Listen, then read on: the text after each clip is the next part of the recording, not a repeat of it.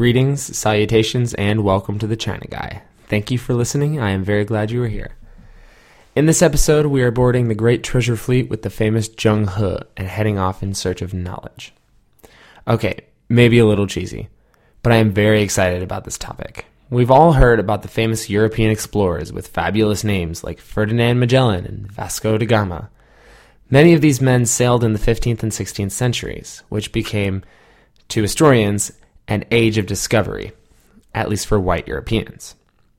Yet on the other side of the world, the seas were not still. In the mid-1300s, 150 years before dear Columbus would sail the ocean blue, the Mongolian Yuan dynasty that had ruled China since Kublai Khan was crumbling. In its place rose a new ethnic Han Chinese empire, the Ming dynasty. The first emperor of the Ming, known to history as Emperor Hongwu, had an interesting rise to power. Born into poverty, the future ruler of China was orphaned upon the early death of both his parents and was taken in by a local Buddhist monastery.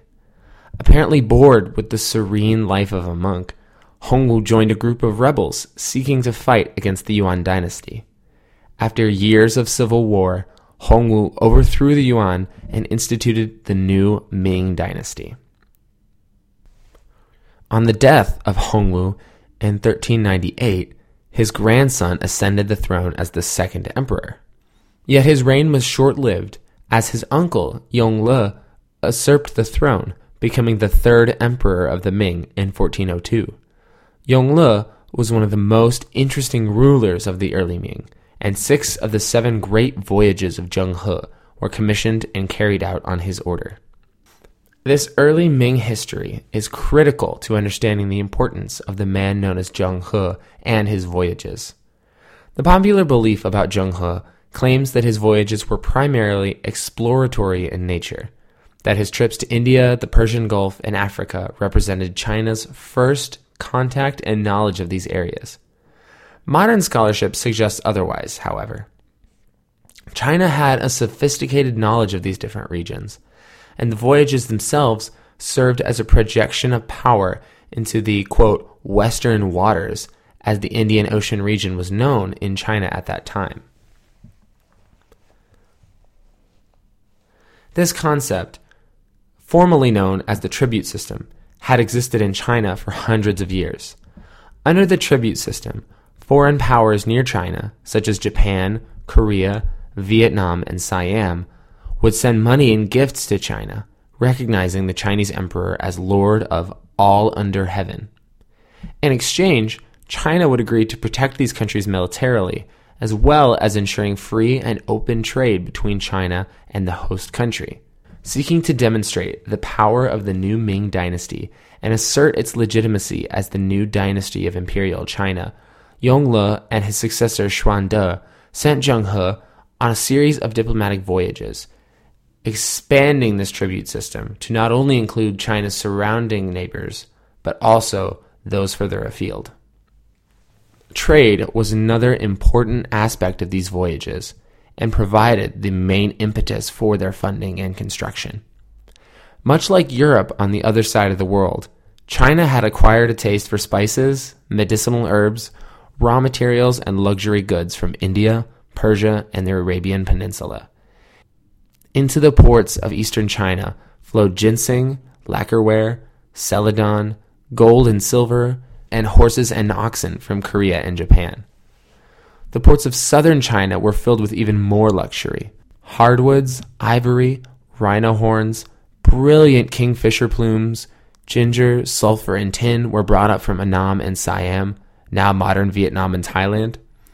From the tropical islands of Sumatra and Java flowed cloves and nutmeg, fabrics and pearls, and valuable tree resin. Calicut on the eastern Indian coast provide cardamom, cinnamon, turmeric, and other spices like black pepper. Gemstones from Sri Lanka, carpets from the Persian Gulf, and exotic animals and plants from Africa were all hauled off boats in southern China. All of these goods were incredibly valuable. Spices and fabrics were the Apple iPhones of their day, incredibly expensive, and everybody wanted some. At the same time that European explorers were searching for a quick route east, China was already enjoying the fruits of this trade. Zheng He was tasked, partly, to engage these different nations and further cement good trade relations with them. Born in Yunnan province on the border with Vietnam in 1371, Zheng He was well prepared for a life spent encountering other cultures. His father was a Muslim and was known as a Haji, a Muslim who had made the holy pilgrimage, or Hajj, to Mecca. Inheriting his father's faith, Zheng He was born Ma He, and Ma, his initial surname, was a common family name for Chinese Muslims. Like many other famous Chinese historical figures, Zheng He's early life is mysterious, but it appears that he eventually became a servant to the Yongle Emperor. Zheng He was also notable for being a eunuch. The circumstances of his transition into this role are debated. Some historians believe he was captured by Yongle and forced into becoming a eunuch. Others think he volunteered for this role, offering his services to the emperor. Regardless of the specific circumstances, Zheng He had become a trusted advisor to Emperor Yongle and was very familiar with foreign cultures, particularly the Muslim cultures of the Western Waters. Zheng He was picked to lead this great expedition to exotic lands, and the Yongle Emperor spared no expense in assembling the finest fleet the world's waters had ever known. Chinese shipbuilding at this time was unparalleled. The largest ships of this fleet were 400 feet long, 120 feet wide, contained 9 masts and 12 sails. These gargantuan vessels were known as treasure ships, as they contained the gifts brought to foreign shores, while also transporting various rulers and dignitaries from China and back to their own lands. This fleet also boasted some specific cutting-edge technology for its time, most of which had already existed in China for hundreds of years. The magnetic compass, which allowed for nighttime navigation using the position of the stars, was developed in China in the 9th century, 200 years before it arrived in Europe. This compass also led to the development of sophisticated star charts in the 11th century. The creation of double hulls gave Chinese vessels added safety, as they could mitigate leaks and prevent their ships from sinking. Yet they also provided convenient water storage 1,000 years before this technology would be seen in Europe. The sternpost rudder, while seemingly an obvious addition to a seagoing vessel, was a tremendous leap in shipbuilding methods.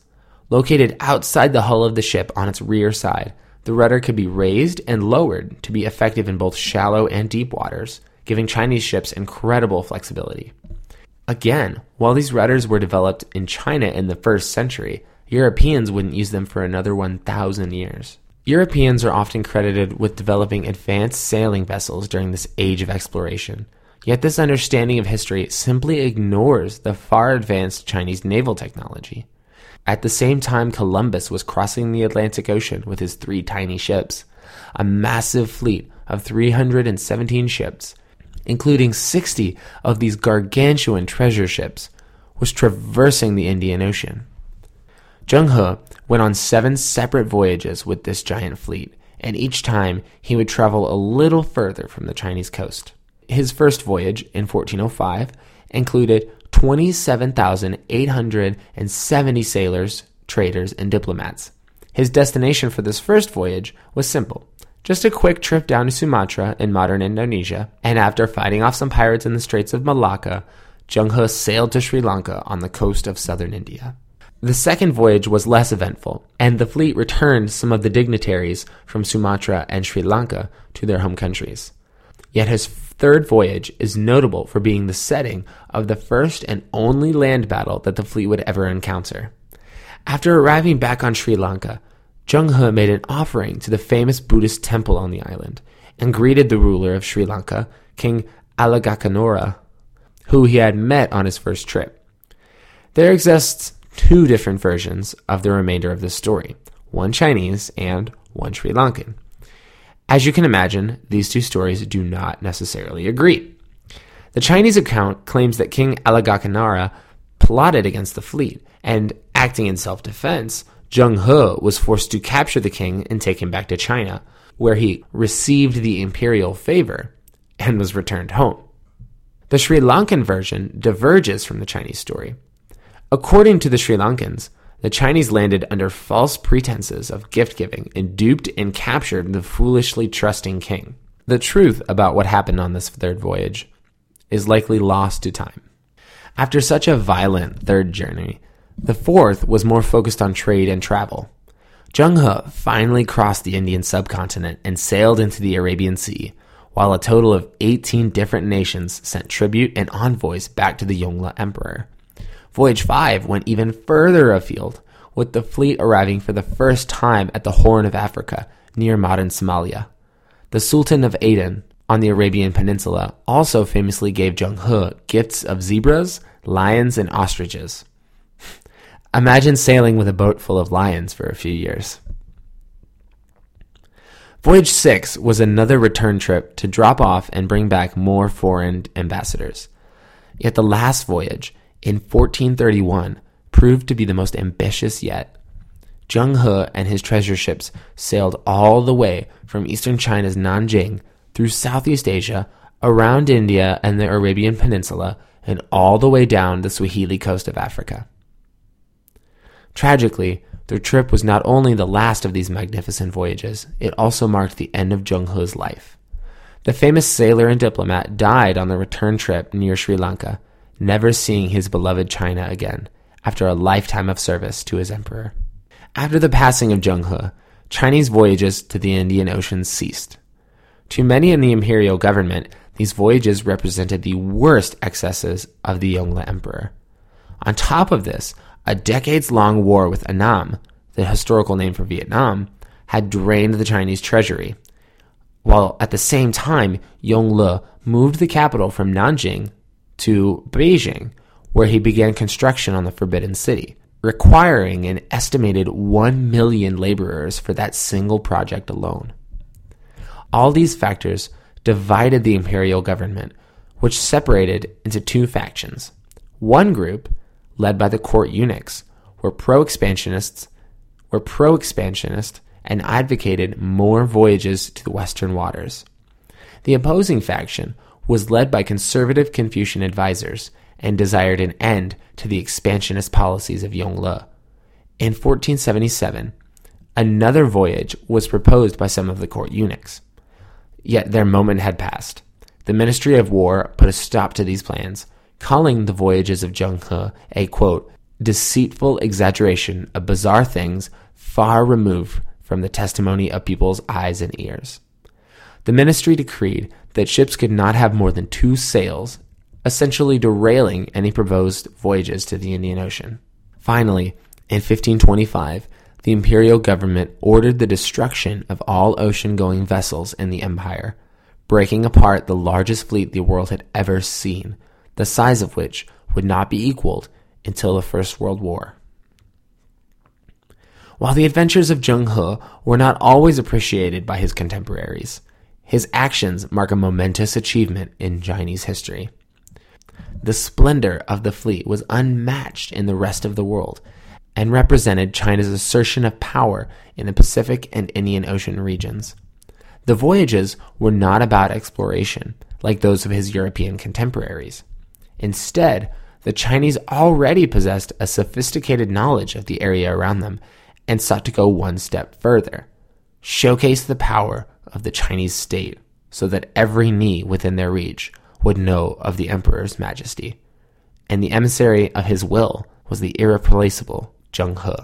Next time on The China Guy. After having visited Hong Kong last week with my wife, I am very excited to bring you a showcase episode all about this fascinating city. We will discuss tea tastings, food, geography, and wild boars. Tune in next time for our next exciting installment of The China Guy. Thank you, and 再见.